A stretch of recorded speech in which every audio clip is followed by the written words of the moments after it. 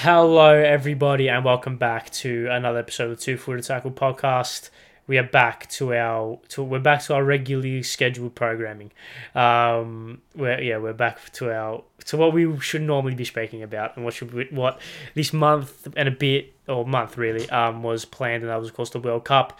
We had our first of two semi-finals happened over this morning, and we'll speak about that, of course. First, hope everyone's well. Hope everyone enjoyed the game this morning. Hope everyone's enjoyed anything, or I hope everyone's enjoyed their lives since the last time we spoke.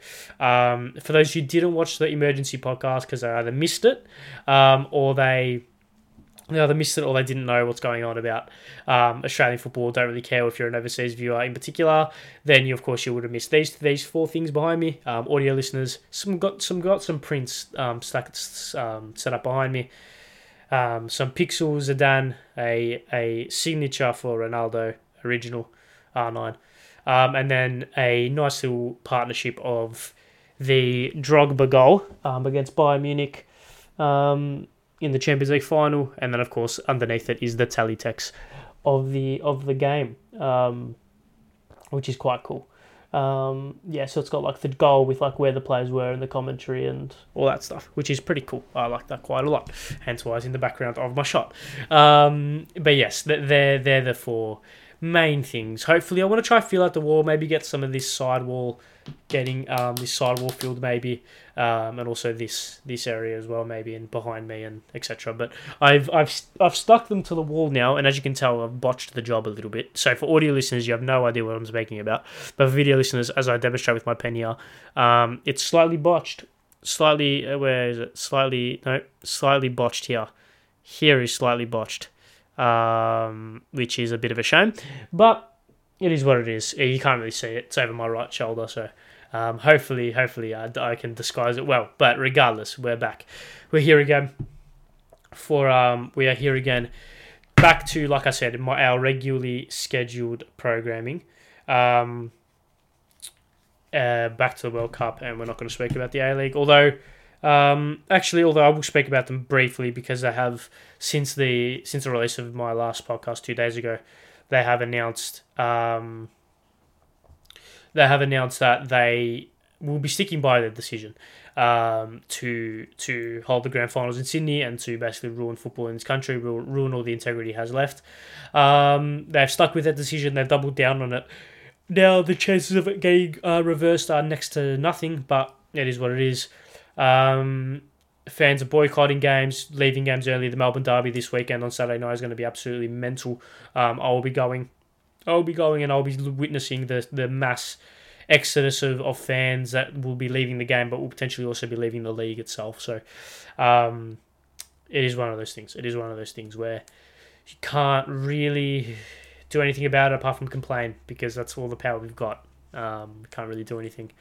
We can protest, we can do a lot of things, but really they're not going to listen, so we can just voice our opinions like I'm doing right now, and like a lot of people will be doing on Twitter and Facebook, very eloquently, very passionately as well, which I appreciate. As if I matter at all to any of this. It's good to see that there's been that the level of personal attacks on Danny Townsend and other relative or other related authorities that made these decisions have been kept to a minimum. They're still there, but there's bad eggs in every bunch. Anyway, are we done with that? I don't want to speak about that anymore. I can't be bothered. I don't know what that means for the future of covering the A-League on this podcast. Of course, when we go to our what's it called? When I go back to the weekly podcasts after the World Cup, normally I do cover the A-League, but I don't know my motivations on watching the league anymore, to be honest. I don't know my motivations on watching the league anymore, as my chair is a bit, how are you going? There we go. Okay. All right, let's crack on. 5 minutes in. I don't know how long this podcast is going to be. This podcast is not going to be out at 2 o'clock because I've had some things to do this morning, so I'm filming this at 1 p.m. So, like I tweeted about, it should be up hopefully before 5 p.m. Australian Eastern Daylight Time, which isn't the best, but it is what it is. Let's crack on. Croatia, Argentina. Let's crack into the meat. Let's crack into the meat of things. Croatia, Argentina for a place in the final of the World Cup. Now, both sides obviously came into this with relatively similar, I wouldn't say relatively similar parts, but definitely a relatively similar outlook on the tournament so far for both sides. Obviously, Croatia have got through both of their games on penalties. That's right. I'm saying that correctly, aren't I? I am right. That's correct. Yes, they've got through both of their games on penalties. In the round of 16, they've only won one game in 90 minutes over this tournament, whereas Argentina despite losing their opening game, had a pretty dominant group stage. 1-2, lost one. Their loss was a pretty shock loss to Saudi Arabia, so you can't really take a whole lot out of that. They dispatched of Australia pretty comfortably. As I bring that game up again, and it gives me nightmares, but they dispatched of Australia pretty comfortably. They did it in a relatively professional manner, and of course, the Netherlands game was a little bit more dangerous and a little bit more how you're going than what they potentially would have liked. Went all the way to penalties, but they got through. So both sides definitely had merits on feeling confident. Both sides definitely had merits to feeling confident. Both sides definitely had merits to feeling confident. So as I try to figure out what I'm going to say next, in believing that they could win this game. Of course, Argentina have the Messi factor, have the fans factor as well, which has been a pretty underestimated part of this whole World Cup. The fact that Argentina fans, I mean, you could host a World Cup on the moon and Argentina fans would still make the loudest noises out of everyone. So you have that. But then Croatia have this unwavering belief that no matter what they do, that they will be able to get the job done. Of course, we all thought they were dead and buried against Brazil. They came out of the ashes from that. We all thought they were dead and buried in multiple games across multiple tournaments, but they came out of the ashes for that, and they have managed to defy all odds and get the job done when many people thought they wouldn't. So this game was always going to be tense, was always going to be tight, especially early on. Both sides set up in a relatively similar formation to how they would set up normally. Obviously, Croatia go to that 4-3-3 with that midfield intact. There was an injury cloud over Marcelo Brozovic, which came much more apparent throughout the game. I'm not sure if it happened in the game or if it was or if it happened prior to the game, but he definitely did have an injury cloud going over him. That did definitely stunt his performance ever so briefly, and of course he did get subbed off just after half time. So that obviously is a little bit of a concern. However, when you look at this, is a little bit of a concern. However, when you look at this Croatian team, you can say that they definitely have the ability to kind of compensate for that. Of course, Bodric and Kovacic are two fantastic players who have had pretty good tournaments. And then, of course, up front you have Pasalic, Jesus Christ, who's in like an auxiliary number 10 who's been played on the right-hand side for this tournament, and has kind of played on the right-hand side for this tournament, and has kind of allowed Modric and Brozovic to have a little bit more time and space on the ball because he kind of fills that gap in a sense. It's weird the role that he plays because he isn't playing like a true winger, like a true right-sided forward, I should say, where he's breaking in between the lines and getting beyond the defence. He's kind of playing, I wouldn't say in the no man's land role, but he definitely is being just kind of very astute with his positioning. Of course, Vlasic as well plays on that side as well. So they do like to play a little bit of an asymmetrical formation, which is pretty handy, especially when you have a midfield that relies on. Especially when you have a player like Modric, who in that midfield relies on a little bit more workman-like players around him. Of course, that's why Brozovic is such an important player. Kovacic as well to an extent. And Juranovic and Sosa as well as fullbacks who help support as well. So, yeah, of course, that was the avenue for Croatia, as I keep you already because I haven't really slept at all. Of course, it was a 6 a.m. game and I fell asleep at like 4 o'clock, so I'm running off 2 hours sleep, but we move. So yeah, that was how Croatia set things up. Of course, Lovren and Gvardiol, the centre back partnership for them this tournament, and Kramaric, Perisic, and like I said, Pasalic up front. Move to Argentina. They set up it sets up here, but according to SofaScore, as a 4-4 4-4-2. However, realistically, it does set up in like a 4. it really does set up in almost like a 4-1. How would you describe this? It's like a 4-1. It's like a 4-1-2-2-1. I think that's how you would describe it. I think that's how you would describe it with, yeah. I think that's how you would describe it, to be honest, because you have obviously the back four of Romero, Otamendi as the two centre halves, Tagliafico and Molina as your left and right side of fullbacks respectively. You had Paredes sitting deep, being that pivot in midfield with Enzo Fernandez and Rodrigo de Paul playing in that slightly more advanced double pivot, occupying in between the lines. You had McAllister and Messi playing just behind Julian Alvarez. And what this allowed is it allowed for layers of Argentina's build-up play in a sense. So it allowed them to build up through Paredes, it allowed them to build up through De Paul or Fernandez, and allowed them to build up through McAllister or Messi, and allowed them to really stagger their build-up play. And by stagger their build-up play, that definitely means in terms of in possession, when you have the ball and actually physically building up through those stages of play. But it also means by just occupying space. They occupy space in very dangerous areas because of this formation. Very narrow areas, but very dangerous areas. And what this allows is, we saw it for the first goal. It allows for the players in behind Julian Alvarez to split and to create this kind of avenue to goal for Alvarez and for these attacking players coming through the middle. That's where the first goal comes from. Of course, the ball gets played right through the middle of this of the Croatian defense, Croatian midfield, and of course Alvarez has a shot which wasn't going to go in. It was going to get cleared off the line, but he did get cleaned up by Livakovic. Towards at the end of that. So that, of course, was a penalty. Now, a lot of people are kind of complaining, was it a pen, was it not a pen? For me, it's a penalty. And I think the only reason it is because technically this is the same scenario as if Alvarez had just taken it past the keeper and he'd been fouled. I know he shot. I know the shot was going to get cleared off the line. It didn't have enough pace to go over the line. I think it was Lovren who cleared it. But you can't make any contact there. You can't make any contact there. I understand the talking point. I understand the rhetoric of, what's Livakovic meant to do?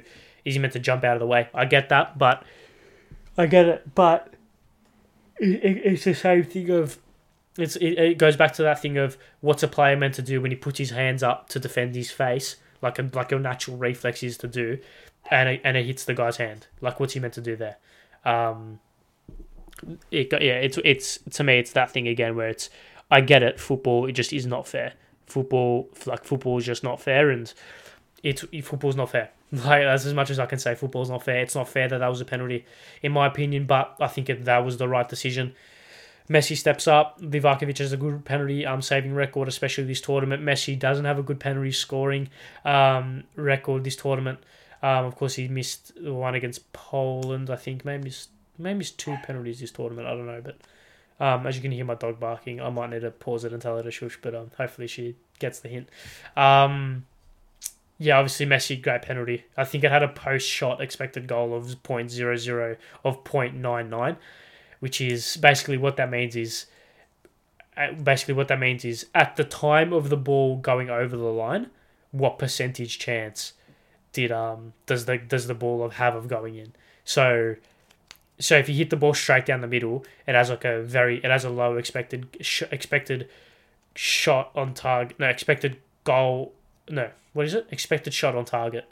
It has a far lower expected shot on target than it were if it was in like the top corner of the goal. Hence why it was a 0.99 post shot expected goal. That's just that post shot expected goal, which is pretty insane.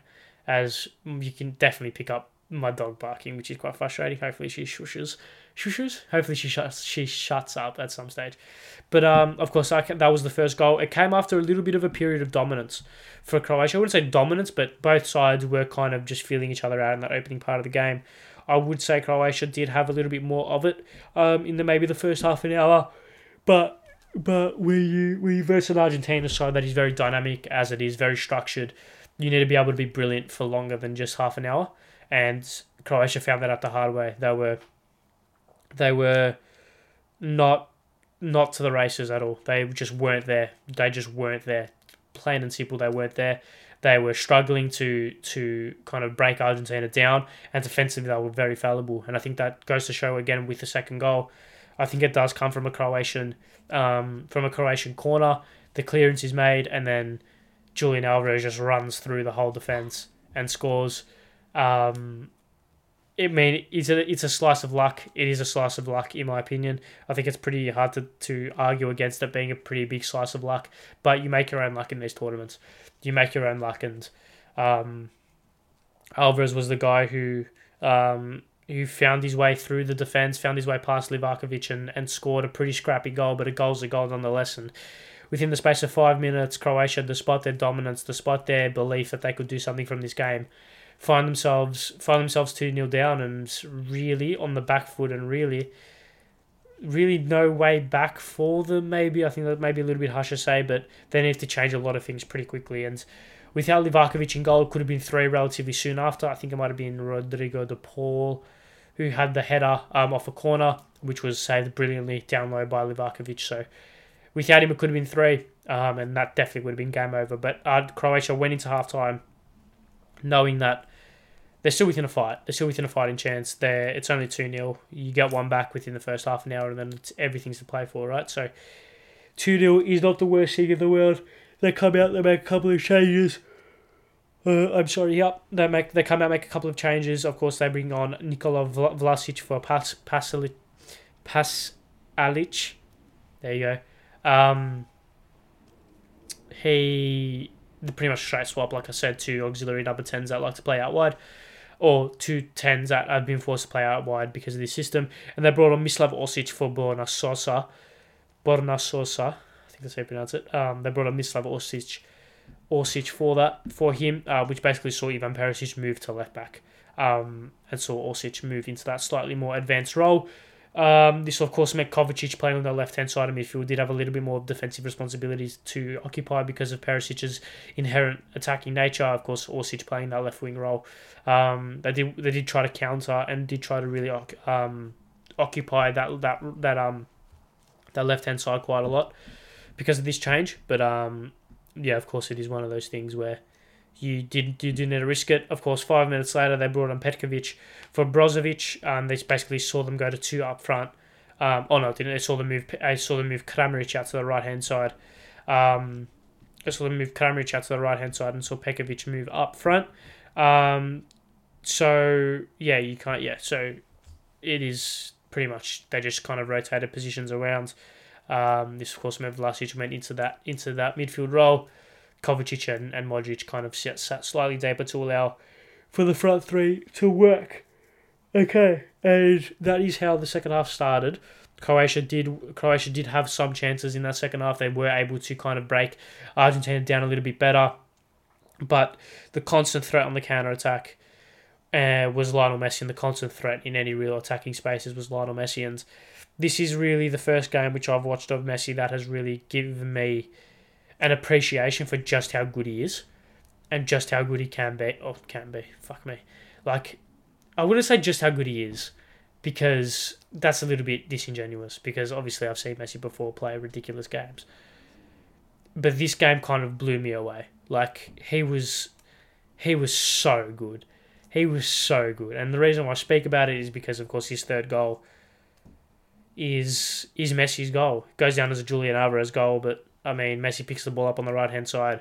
I saw this tweet. I can't remember who it was by, but this tweet was Messi can't outpace Josko Gvardiol, right? He can't outplay Josko Gvardiol. Can't outstrength Josko Gvardiol. Can't outstrength him. Can't beat him physically. Can't beat him with athleticism. So what's Messi's solution to that? Is I'm just going to dribble past him 8 times. It's genuinely like baffling how he does it. Like, he dribbles past him once, gains 10 meters, then dribbles past him again, gains another 10 meters, dribbles past him again, gains another 5 meters into the box. This is whilst also being on the touchline, being on the byline, being in a position where where he couldn't really take a poor touch and try and recover from it because it would have gone out of play. And the fact that he still is able to find the space to get the ball across goal, to find Julian Alvarez, who tapped home to an empty net, was just ridiculous. Just utterly absurd. You can't put it any other way. It's genuinely just out of this world good. Absolutely out of this world good. And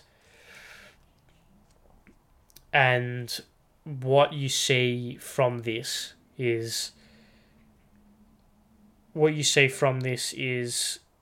just how big of an impact he can have. And I think there's nothing really to speak about the game anymore. The game kind of petered out. Argentina held on. Nothing really speaking about it there. Argentina go through. Argentina through to the final of the World Cup. Their first time in the final since 2014. Their first time winning. Their first time. Their potential first time. Their first chance to win the trophy since they won it back in 1986. I think that's right. First time since 1986. Is that correct? Please be correct. It is correct. I'm so smart. First time since 1986. Where they could win it. Obviously, they fell in 2014 in heartbreaking circumstances. Hopefully, Messi doesn't repeat that. Now, I want to speak on that man, Messi. Because this tournament was geared around Lionel Messi. It is. Don't even try and deny it, right? This tournament is kind of a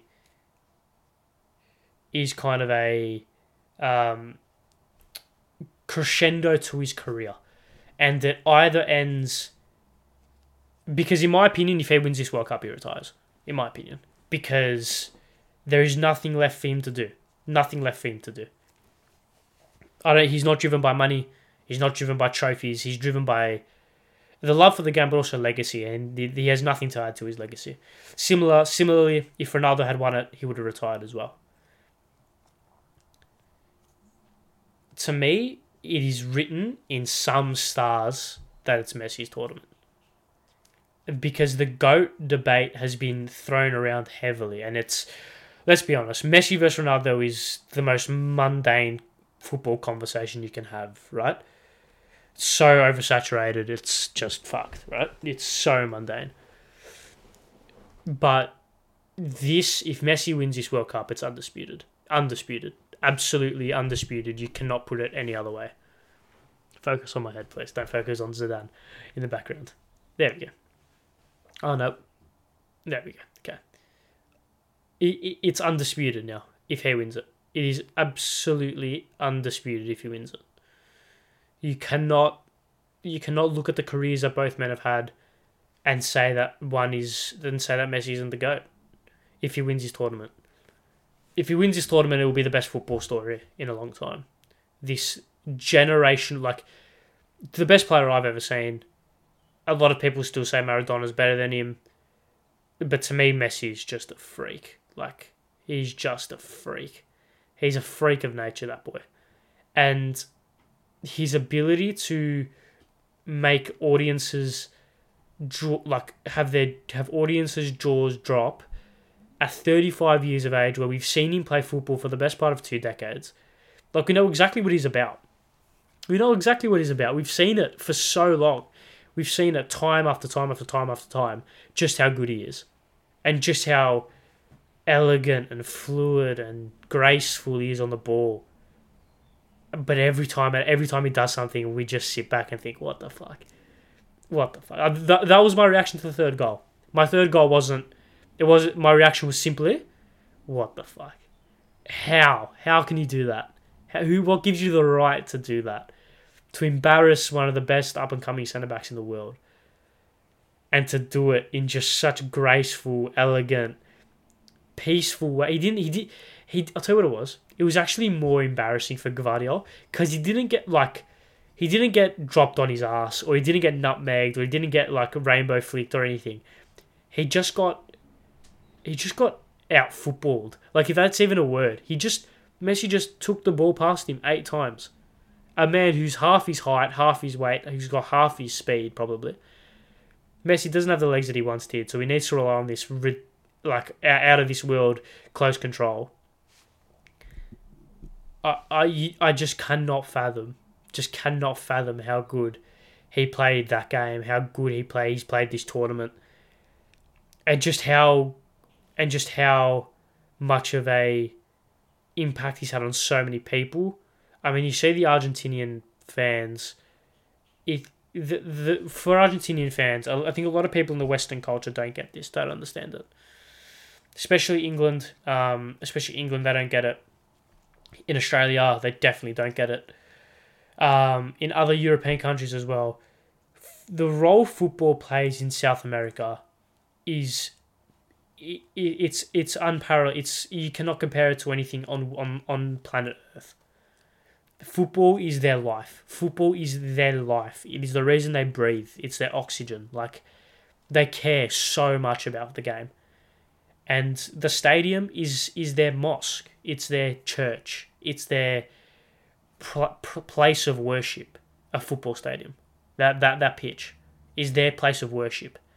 And and the people they worship to are the 11 men on the pitch. But there's one man that stands above everyone else. And that is Messi.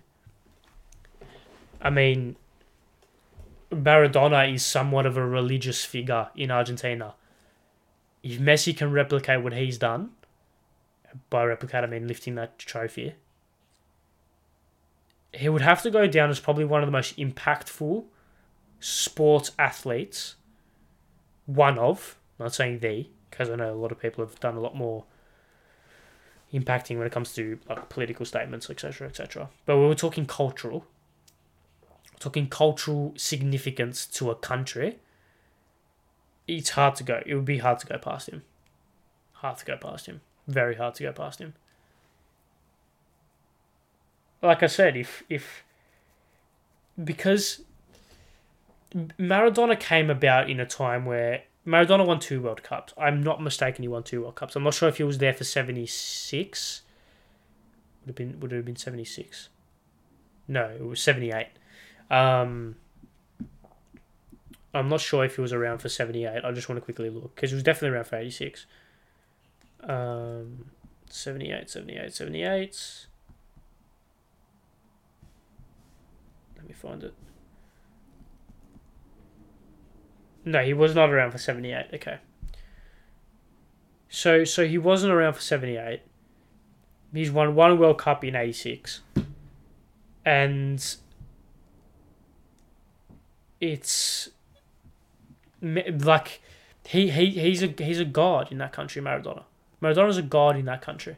And I don't use that in a flippant phrase. He's a religious figure in that country. Like, he's worshipped. And if Messi replicates what he's done, he's going to be on that level, because they don't muck about with football, man. Like if you I mean, look at the amount of people that are in Qatar to support their country, and they're not only supporting their country, that's all they're doing. All they do is support their country. Like, I was listening to some podcasts and I was reading up on the Argentinian football culture, right? And it's just a snippet of it is the songs and the chants that they're singing in Qatar is about the country. It's not about a player. It's not about a player, like, I don't know how to describe this, but like, it's not about like England fans talking about Harry Maguire's big head. It's not that. It's Argentina fans singing songs, not chanting, singing songs about how much they love their country, how much they're lucky to be Argentina, how much they love these players and the coach. And that culture you don't lose with that culture. In the long run, you don't lose with that culture. And that is why I want Argentina to win. I want Messi to win, because I want this culture to be celebrated, because it's unlike anything else in the world. Is parts in other parts of South America, of course, it's very similar, if not better. I'm not denying that by any means. But I mean, when you look at Argentina, you look at Boca versus River, arguably the most hated derby / rivalry in world sport. I don't think that's underestimating it to say that. And yet, even they come together in support of the national team.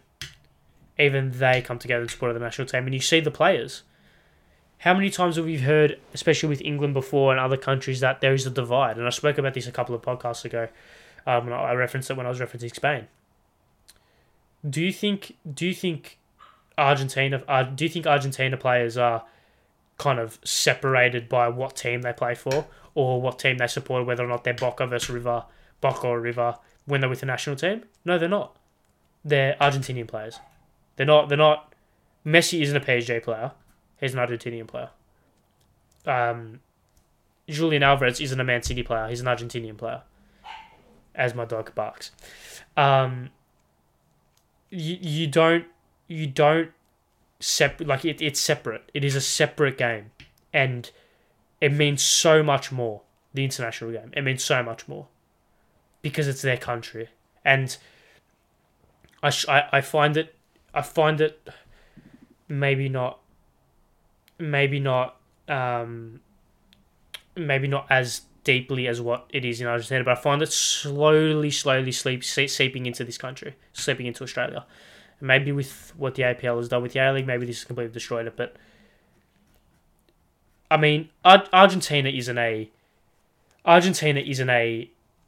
America in terms of the country, right? It has very poor parts. A lot of people in that country struggle. I'm not saying all America's rich, by the way. I just want to use that as a comparison where you have a lot of middle class and upper class people in the more first world countries. I'm not calling Argentina a third world country by any means, but a lot of people struggle in Argentina to get by. There's a lot of poverty, a lot of crime to survive and to get by. And football is an escape for a lot of people for that. And that is why they care so much. Because for a month every 4 years, it seems like everything's forgotten. Everything's forgotten, and we're Argentinian. We're going to get behind our boys. It's one of the best cultures in the world. Period. How the love that they have for that sport is unparalleled. And that is why I think they're going to go all the way. I think you look at the fans, you look at the story for Messi, it's written in the stars. Like, it is written in the stars. You can't... To me, it's there. And they're there. They're one game away. Whether it's Morocco or France, who knows? But I think they're going to get the job done. That's my opinion. I've been wrong before. I think that's my opinion. I think they're going to get the job done. But if we... yeah, I think that's it. I think that's done for predicting that or reflecting on that. Let's finish things up with predicting the Morocco-France game. I think I already predicted it when I spoke about the quarterfinals. I think I said 2-0 France or 2-1 France or 1-0 France, something like that. Oh, those three, whatever I said in my last actual World Cup podcast, that's my prediction. Okay, we're done. Thank you all very much for watching another episode of the Two Footed Tackle podcast. Slightly shorter, only one game to speak about, and I rambled about Messi for ages. Thank you very much for watching. Appreciate the love and support on the most recent emergency podcast. Hopefully we don't have to do another one of those for a long time. But yeah, thank you very much for the support. Subscribe, do all that good stuff. Link in the bios of all the socials and whatever, you know what I'm speaking about. Apologies, this isn't out at 2 o'clock. This is going to be the latest one, I can tell you for a fact, because it's 1:32 as I finish recording this. So apologies for that. I do apologise for that. It just happens to... it is what it is. I've had to do some things, and I wish I could have put this first, but unfortunately for this one day only I couldn't. So this will probably be out at around 5 o'clock, if that, if we're lucky. Apologies for that once again. But yes, thank you all very much for watching. See you guys tomorrow where we speak about France-Morocco, and then we get to see the World Cup final, which is going to be insane. Thank you. See you guys tomorrow. Speak soon. Goodbye.